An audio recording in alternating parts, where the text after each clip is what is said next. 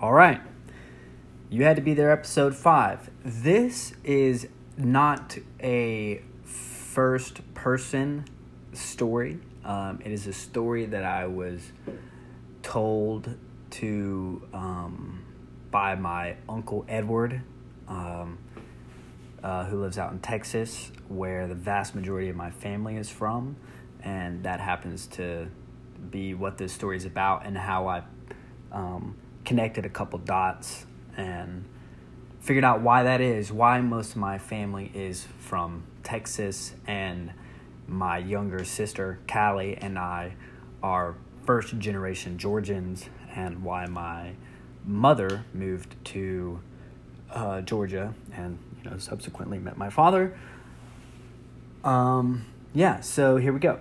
I'm going to try to make this brief. We'll see. All right.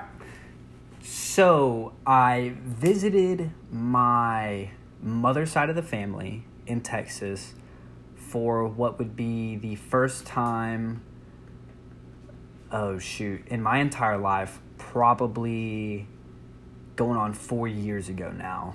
For the most part, the majority of them have always come here to Georgia. I say majority, I only mean like 3 of them. The reason I was going out to Texas is because we had a family reunion in which some number over 1,000 people showed up to, and I was told that was a low attendance number. It would, you could expect, 2,000 or so any other given year, and that wouldn't be anything strange. So I was looking forward to meeting a lot of these people. I was really looking forward to going out to Texas and kind of figuring out a little bit more about my family. I've always been one of those people who's interested in familial, I think that's the word, lineage, and where you come from and who you are. I think that has a lot to do with who you are as a person. I have an uncle of mine, Robert, who has done our family tree all the way back to, like, I'm related to Aaron Burr and stuff like that. Like, he's gone super, super far back.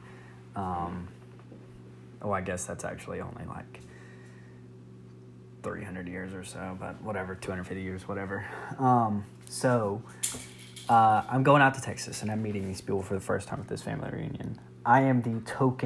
My sister and I are the token white folk there, you could say.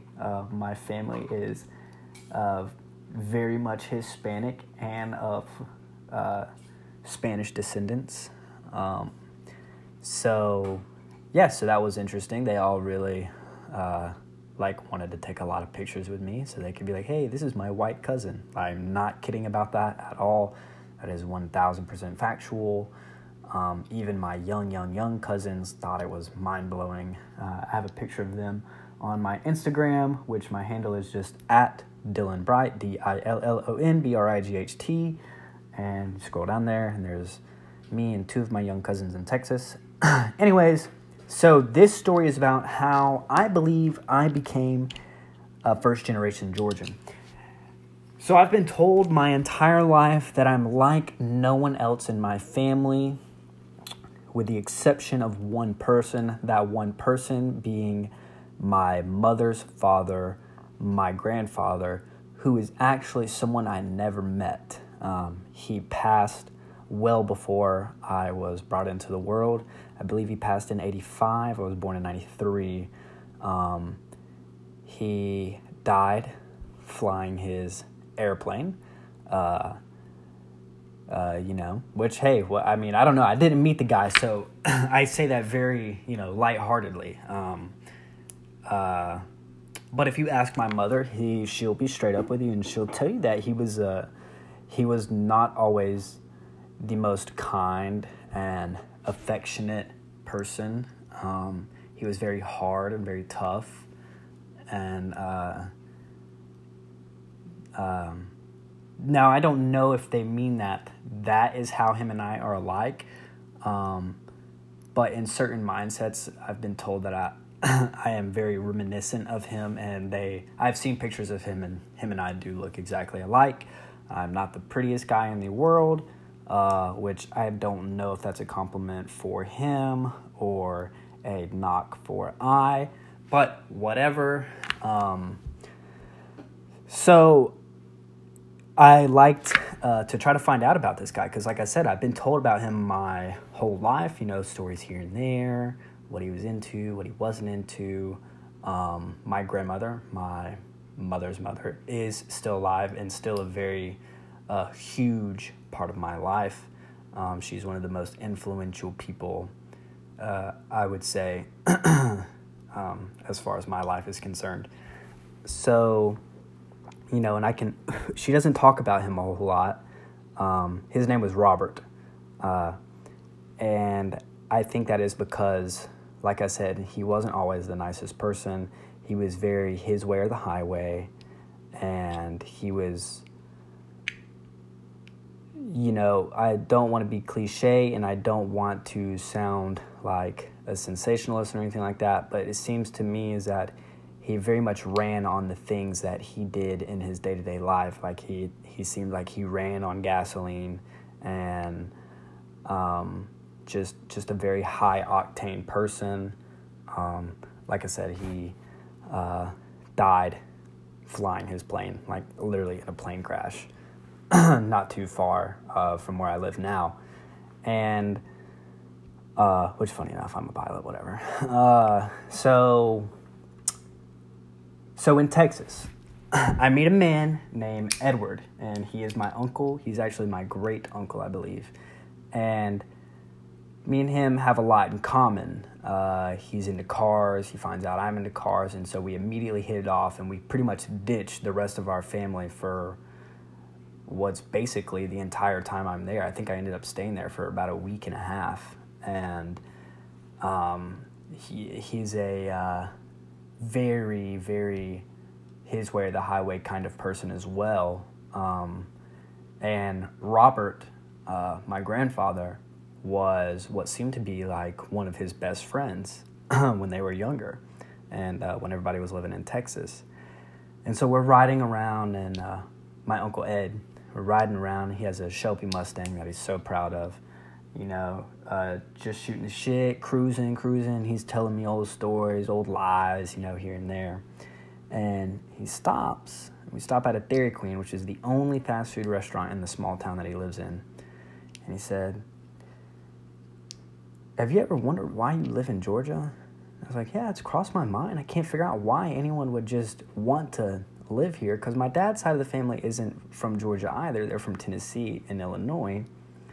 I was like, "So yeah, as a matter of fact, it has crossed my mind a couple times." And it's because if you listen to stories from my grandma and from my mom and my mom's brothers, they talk about all the good time they had in Texas and how both my grandmother and my grandfather were professional race car drivers. My grandpa ran an auto body shop and a speed shop.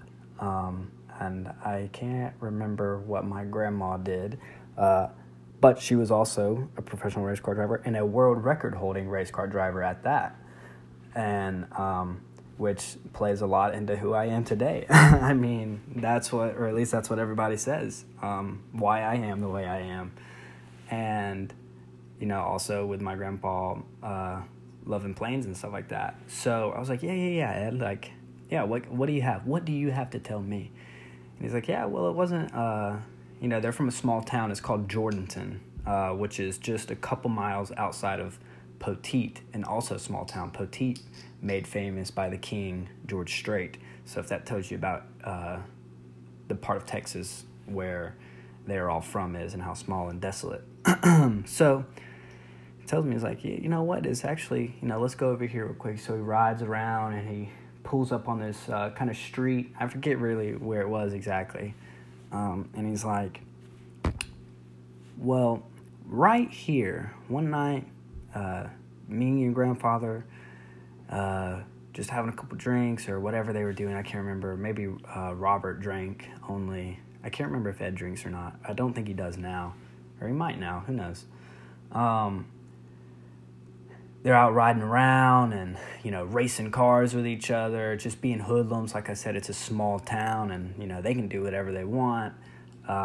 Especially if you meet someone like Ed, you understand that he's one of those people that definitely, like I said, his way or the highway. He's going to do what he wants to do, just like I find myself selfishly thinking from time to time, and it is what it is.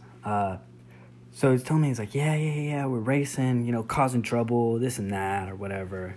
And Robert gets pulled over by the sheriff. And the sheriff's having words with him. Robert, blah, blah, blah. This is going to be the gazillionth time I've pulled you over, and, you can't just be out here, causing problems, doing this, that, and the other. And he's like, I'm going to have to arrest you, and, you're doing this and that, and X, Y, and Z wrong. And Ed's standing there giving him a hard time, he said, or something like that, yelling at him, just trying to be funny and try to agitate the cop and this, that, and the other. And he's like, well, I didn't expect this to come out of Robert. I knew Robert had a hot head at times, but this definitely took the cake. And he said, next thing he knew, Robert turns and boom, punches the sheriff, knocks him out. And he's just said, all right, I gotta go.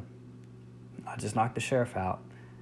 And the story goes, that night, he packed the family up, and they were gone and driving on their way to Georgia the next morning. And that's the most I ever got out of that story, but it it makes me think about the kind of person he was, and the kind of person that we are, the kind of people that my friends are. I think about why I do the things I do quite a bit, actually, almost instantaneously. If I say something to someone, I almost immediately analyze it in my head right after I said it, just like, oh, was that maybe the wrong thing? Or maybe could I have said it this way? Or did I mean this? And was I not being as honest as I could be? And then I think about all the things that I've been to, all the cars I've had growing up, and going fast, and doing things in them that I shouldn't be doing, and how I moved down to Florida to get my pilot's license, how I'm trying to be a military pilot right now, and just why I'm into the things I want to be in, like the notebook I have full of the race plane I want to build, and just it makes me think about the relationships I have with people, and how volatile, I guess you could say, some relationships can be, especially when you have someone who just they're not control freaks, but they're control freaks in the sense that they want to be doing things where they are in control, like flying a plane, like racing a car. And that's what's interesting about my grandmother, is that she had a more illustrious race car driving career than Robert did. But she's a totally different person. Or maybe it's because of everything that's happened, she's changed. I've always known her to be the most caring person I know. She would give you the shirt off her back. And I'm pretty sure she just retired, and she's well past the age of retirement, just because she likes doing things. And she's been an inspiration for the majority of my life, or for as long as I can think of when I had an inspiration.